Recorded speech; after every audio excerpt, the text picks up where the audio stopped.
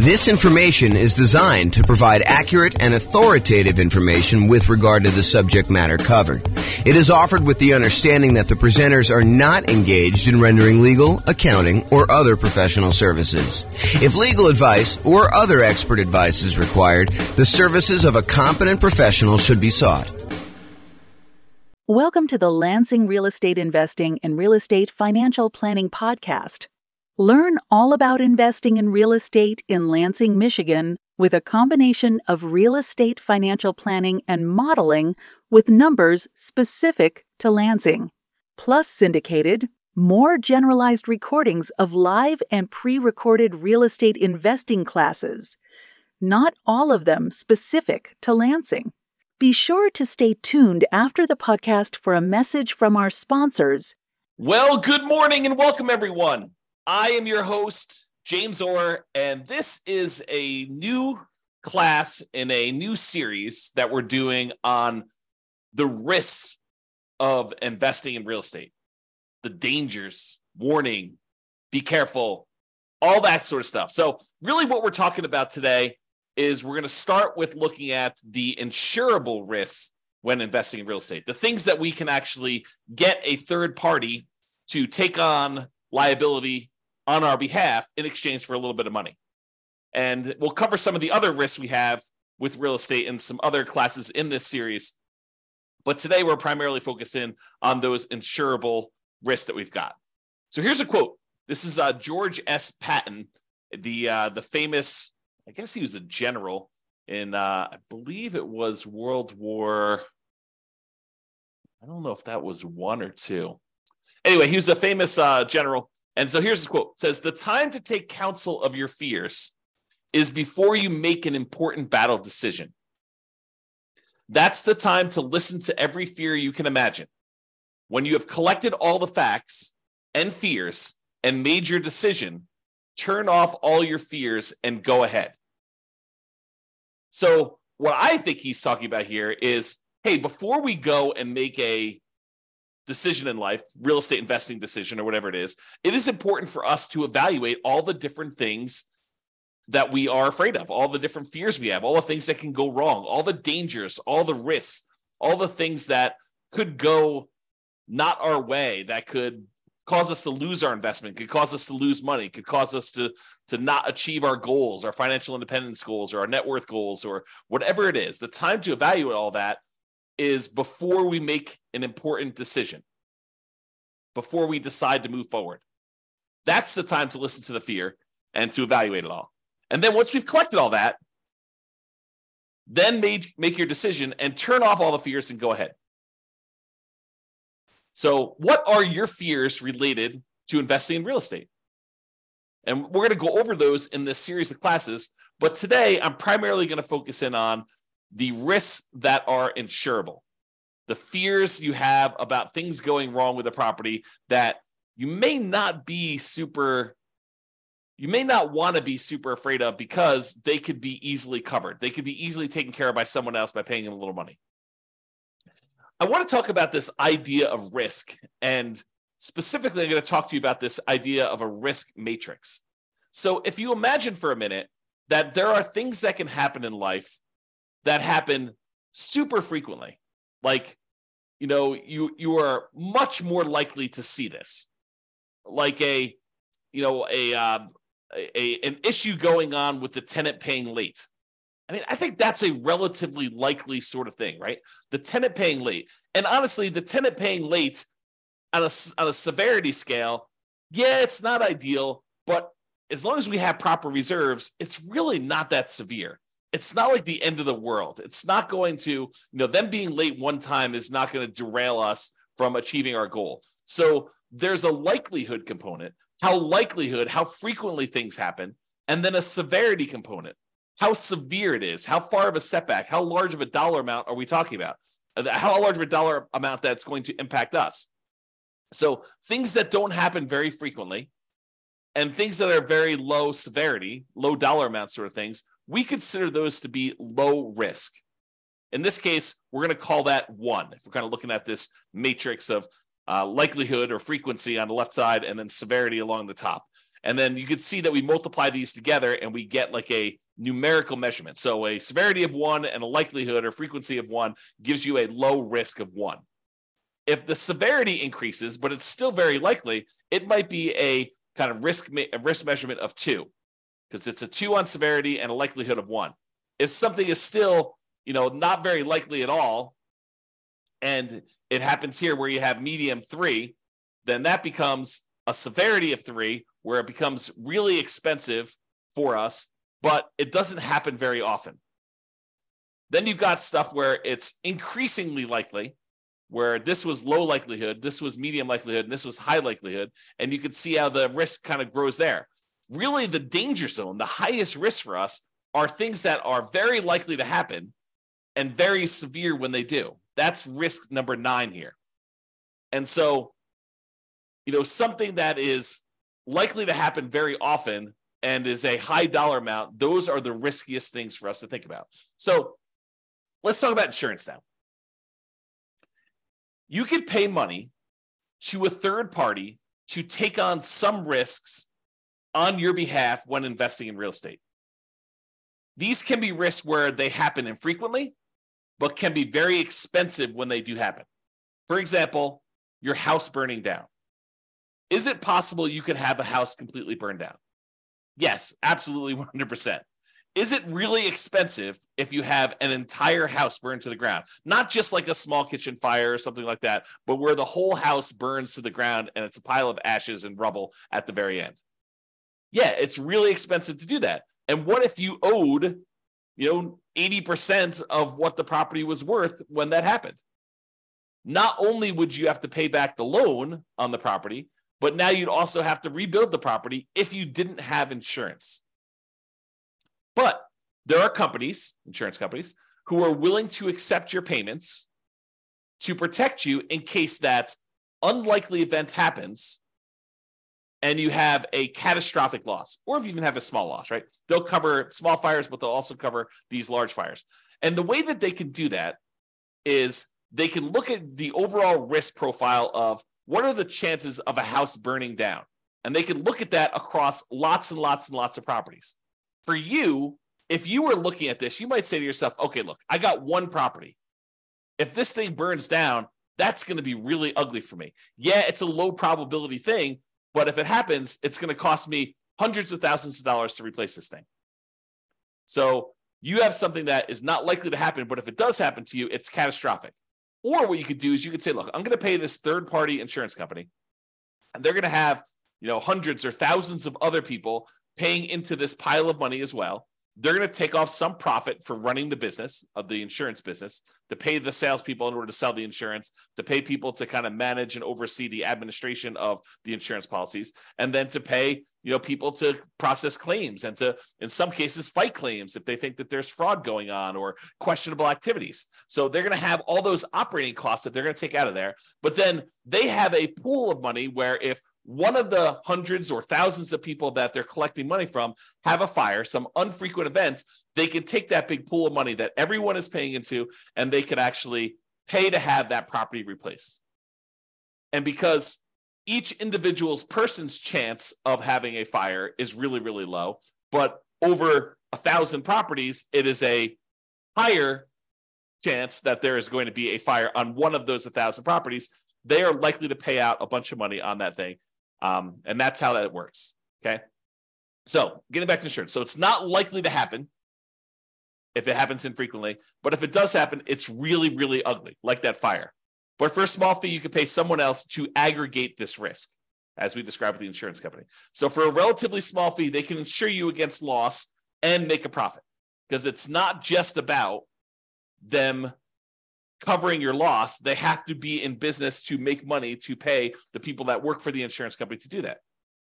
Now, if you had a large enough number of properties yourself, you could technically self-insure, right? Or you could self-insure with one property, but it may not be prudent for you to do so. But imagine for a minute that instead of the insurance company collecting premiums from 1,000 different people, because they have 1,000 different properties spread out across a different city or different state or different country, so they have some risk where it's not going to be like, a forest fire where all the houses in a certain area get burned down.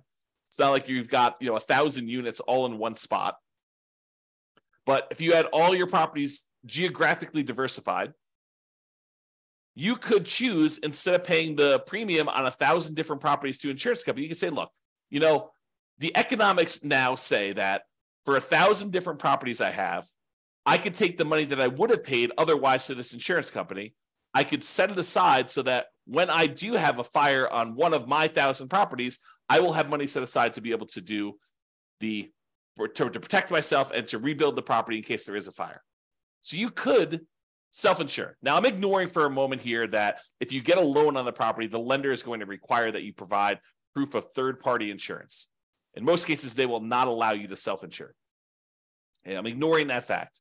But if you have all these properties free and clear, if you have 1,000 properties free and clear, you could choose to self-insure. You could choose to be the one that sets aside all the money that you would have otherwise been paying for a premium, and then use that when you have fires in your properties or other events. I mean, we're using fire as an example here. Okay. So that is the idea. Instead of doing it and saving the money yourself, which you should be doing even if you decide not to pay a third-party insurance company. It's not like you save all that money. You save some of it. You save some of the profit that you'd otherwise be paying the insurance company. But then you have to take on that role. You have to kind of put the money aside, invest the money, have it in a safe, secure spot where it's available if you have an emergency. You need to manage that oversight. You need to make sure that you take care of estimating the amount you should be setting aside and coordinating all that stuff. So you don't actually get rid of those roles. You would have to provide those yourself if you decide to self-insure. Or you could pay an insurance company and all those roles are taken care of for you by a team of people that are doing this. Okay? There we go. So let's talk about what the insurable risks are. So these are the most common insured risks. We mentioned one already, the risk of fire. So some people are concerned, what happens if I buy a rental property and the house burns down? Well, you could buy insurance where the insurance company will cover you in case you have a fire on the property. And it's relatively inexpensive. For the fact that you could have to replace a, $400,000 property, you might be able to get fire insurance for, $1,200 a year. It's going to vary a little bit depending on market and what else they're covering and things like that. But they can insure you in case your entire property burns down for about $1,200 a year. The chance of it happening is low, but when it does happen, the chance of a large payout is definitely there. They could have to spend, more than the amount of money than they collected in order to deal with your fire. Similarly, lightning damage. That's another commonly insured one where they will cover damage caused by lightning. Or another commonly insured one is hail damage, where you have hail coming down and it damages your roof, it reduces the lifespan of your roof, or damages the paint, or breaks windows, or breaks plastic, or damages wood on your property. You can have severe hail damage, and you can have that covered by an insurance company. Insurance companies will often also cover theft. So someone stealing something from your house, taking something off of your house, or, cutting your air conditioning unit and actually walking away with it. They can cover things like that, where you will be covered for those sort of things. So if you're concerned about, what if someone comes and steals my air conditioning unit, you can get insurance for that. And the point I think I'm trying to make with some of these insured ones are, there are legit things to be concerned about when you invest in, honestly, with anything. In life, there's risk, right? So there are true risks, and no matter what we do, we choose to take on additional risks when we invest in real estate, just like we would choose to take on additional risk if we took our money and invested in stocks or bonds or crypto or Beanie Babies, or decided to start a business, or we hid the money under a mattress. Like, everything we do has some type of associated risk. By choosing to do that thing, we take on the risk associated with that, unless we can purchase insurance from a third party where we eliminate that risk. We transfer the risk from us in exchange for a little bit of money to someone else who then has part or all of that risk. Because sometimes it's not like they're covering everything. For example, with the insurable risks like fire, you will probably have a deductible. There's going to be part of it that you need to pay out that is your responsibility as part of the insurance claim. And then the insurance company will pay the rest up to certain limitations as outlined in your policy. Okay. So, for example, theft is another one where they will cover things like that. They may also cover vandalism. And vandalism is an interesting one because I think we a lot of times will think of vandalism like, someone spray painting a fence or, someone spray painting a garage door or damage to a car on the property or something like that. But sometimes vandalism can be things like people deliberately smoking meth in a property or cooking meth in a property. I think depending on how the policy reads, and you'll want to definitely talk to your insurance agent to understand what is covered and what is not covered, but that may be considered an act of vandalism. Okay, so realize that may be a weird one for you, but it could be something that's covered. Personal injury. What if someone gets injured on your property? You hear a lot about this in like asset protection classes where we talk about protecting yourself when you acquire these properties, protecting yourself and protecting the other properties you own from being taken in case somebody gets injured on the property or you injure somebody driving around town or doing something else. Like there is insurance you can buy to protect yourself from somebody coming after you for an injury that they had or sustained on a property or that you caused them somewhere else. So personal injury. And then liability. If you do something wrong that was not intentional or deliberate, but it was accidental, there is insurance that you can get that covers some additional liability there. Okay. And I'm not an expert on insurance. You really need to go talk to your insurance agent to understand like what is covered and what is not covered. Don't go to them and say, but James told me that it works this way. Understand that what your policy says, what is written in your policy is going to be what is covered. And get clarity from your insurance agent. That's part of what you're paying them for, is to help you understand what is and is not covered. And ideally, you want them to give you their opinion in writing so that you have it written down somewhere in case it ever comes up in the future that you need to have some type of discussion about why something is or is not covered when you thought it was. Okay, so those are probably the more commonly insured risks: fire, lightning, hail, theft, vandalism, personal injury, liability. Okay, now there are some less commonly insurable risks. For example, loss of income. Something happens to your property, like a fire, and now you no longer have rent coming in while you're waiting 6 months for the insurance company to get the adjuster out there to get approved, for the money to be actually sent to you, for you to line up all the contractors and get all the work done. And, you have, 1 month of demo to take down the stuff that was burned and left there. And then it takes you another couple months to get everything else done in order to get it built out. And then by the time, 2 months later, it might be 6 months or a year by the time you get your property back working. And guess what? You have a mortgage payment that is due every month, even though the property is burned down. So potentially problematic. So you can get insurance that covers loss of income, where you're unable to collect on the property because the condition of the property is there. You can get the insurance company to actually give you money as part of the policy. I mean, you're paying for this insurance. It's not free. You pay them money so that if you have loss of income on the property where you're unable to collect income on it, then they can actually pay you so that you can then use that money to pay your insurance company, your mortgage company, taxes, insurance, like all that stuff. Okay, so loss of income is a type of insurance, not as common as fire policy, but many landlord policies do include this. So ask your insurance agent about it. Make sure that if it's something you want to pay extra for, that you can get it. And we've been talking a lot about the idea of improving cash flow and increasing cash flow on rental properties. And the issue I think we have for a lot of folks is that some of these things you are deliberately choosing to have lower cash flow. You're voluntarily increasing your expenses by getting more and better insurance coverage so that should something happen, your cash flow is saved, right? Because if you decide not to get insurance for loss of income and then something does happen on your property, you could have 6 months of zero rent coming in.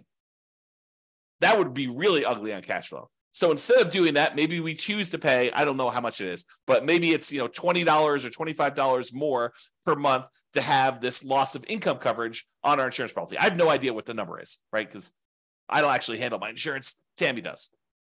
But the idea is you could choose to have $25 per month less in cash flow normally in exchange for, should something happen, you're not going to have as severe of a loss where it goes down to zero. And then you need to weigh that and determine if that's worthwhile for you. Okay. So another less commonly insured risk is flood. If a property is in a flood zone, the lender will often pull a flood certification to find out if it isn't a flood zone. And if it is, they may require you to have flood insurance in order to protect them in case there is a flood in that particular property. But you can voluntarily choose to get flood insurance as well. It's not that if the lender doesn't require it, I don't need flood insurance. That's not true.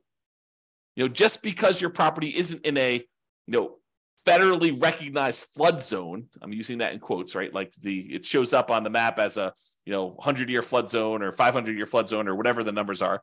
Again, talk to your lender if you need to understand the details, because I just understand the general idea. But if you were in a flood zone, the lender may require it, but it doesn't necessarily mean just because you're not in the flood zone that you can't have flooding. There are times when unexpected things happen and you could have flooding in a different area. And flooding is not always defined in a way that you might think. It could be water running horizontally in some form or another. So, imagine you have something happen to a house next door and, it over time kind of like has this major problem. And then there's a massive release of water from that thing, like a pool or something. And then that pool actually floods into your yard and there's horizontally moving water. That could be considered flood. You'd have to read the definition and understand what is covered and what is not covered. It's not necessarily water from a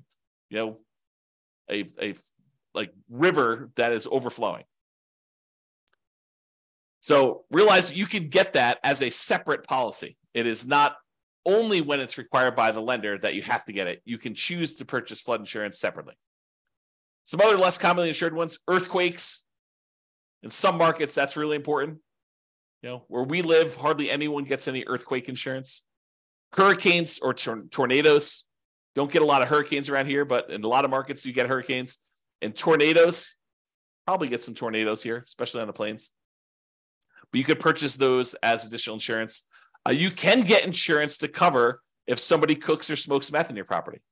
And you can test the property for meth before you make your purchase. And you could test it after each tenant moves out. Now, is it practical to do that? What's the cost of a meth test? To get an industrial hygienist in there in order to test to see if there's meth showing up in the property. I don't know. Could be a couple $100, could be $1,000, could be $2,000. Depends on the type of test and what they're doing there. So is it practical to do that after every tenant moves out? Probably not, but maybe in your market, maybe for the types of properties you're doing. But what are you going to do if it does test positive? You're going to keep their $800, $1,200, $2,000, $3,000 security deposit? Might not be enough to cover you for the meth there. So may want to make sure that if you're concerned about that you can get insurance and that it does cover that. Now, does every insurance company have to offer you all these insurance policies? Do they have to insure things like fire? No, but I think most of them will. Do they all have to cover things like meth? No. Can you possibly purchase additional coverage for things like meth? Yes. Might you need to go to a additional third-party insurance company to get that additional coverage for meth? Maybe. And you can get the last of the less commonly insured things are rent guarantees. So you can purchase, if you're paranoid, you're like, look, I want to invest in real estate, but I'm really, really nervous that my tenant is not going to pay rent. That they're going to lose their job and they're going to be unable to pay. You can technically go purchase rent guarantee insurance, where it guarantees you rent if the tenant doesn't pay. So you can go and do that. You can purchase that. It comes at a cost. So realize that there'll be a fee for doing that. So you're going to give up cash flow elsewhere in exchange for having that rent guarantee. I think a lot of landlords, a lot of real estate investors will choose to forego rent guarantee insurance and instead decide to set aside some money, mentally or otherwise, in the form of reserves in case a tenant doesn't pay rent. But you can get that insurance. All right, let's do a brief discussion on deductible size. First, let's talk about what a deductible is. A deductible is the amount of money you're responsible for before the insurance kicks in. So let's say your deductible on hail damage is $2,000. Basically, if there's less than $2,000 worth of hail damage, you're paying that claim. So you make a claim with your insurance company, they send an adjuster out, they say, look, the total amount of damage is $1,800, your deductible is $2,000, so you're responsible for this $1,800. Okay. And you pay a certain dollar amount for the insurance and that deductible amount. If you decide, look, I want to have a $500 deductible, they'll say, sure, we'll allow you to do a $500 deductible, but then the insurance cost, the amount of the premiums you're going to pay in order to get that insurance will be higher than someone with a $2,000 deductible. Or you could say, look, I want a $10,000 deductible. I will cover everything up to the first $10K, but after that, I want you to come in. The insurance company say, that sounds great because we're much more likely to see these small amount claims. So if you want to do one where you pay the first $10,000 and then we only cover after that, we will let the premium be much lower. You will have to pay in less in premium in order to do that. So it's this balancing act between how much you willingly have as a deductible versus how much you're paying on premium and how much that's impacting cash flow. And they both impact cash flow, right? Because if you have a small claim, let's say it's that $1,800 worth of hail damage, if you have to pay that $1,800 out because you set your deductible at $2,000, well, now that $1,800 is an expense, so you've reduced your cash flow by that. But maybe in order to reduce your deductible to $1,000, it costs you, $30 a month in order to have that lower deductible with your current insurance coverage. So you choose to have $30 per month, less cash flow, or at some point you might have to pay that $1,800, or that's really the difference. If it went down to $500, be $1,300 difference or whatever it was. Okay. So if your risk tolerance is very, very low, you could choose to keep your insurance deductible very, very low. You could say, look, I don't want any surprises. I want my deductible to be $500. And if something is less than $500, I'll take care of that. But if it's over $500, then I want to make a claim and I want the insurance company to pay for that, anything over the $500 costs. Okay. So then if you have a claim, you need to come out of pocket very little. However, your insurance premium will be much higher, which will impact your cash flow. And if you're making lots of claims, you will have higher premiums and may not have as many choices for insurance companies if they opt not to renew you or decline you for coverage because of the number of claims and the types of claims you're making, right? The insurance company is in the business of making money. And if they find out that you as a person are making a lot more claims than the other people that they're selling policies for, they may choose to say, okay, we're just choosing not to renew you. We're going to not give you coverage anymore because you are a statistical anomaly. We lose money on you. And I think they expect to, have payouts over the aggregate. But if they look at you and they're like, hey, look, this person made 3 times as many claims on one house as the average number of people in our rest of our pool of people, they may choose to say, we just don't want to insure you anymore because we don't want to have that exposure. Okay.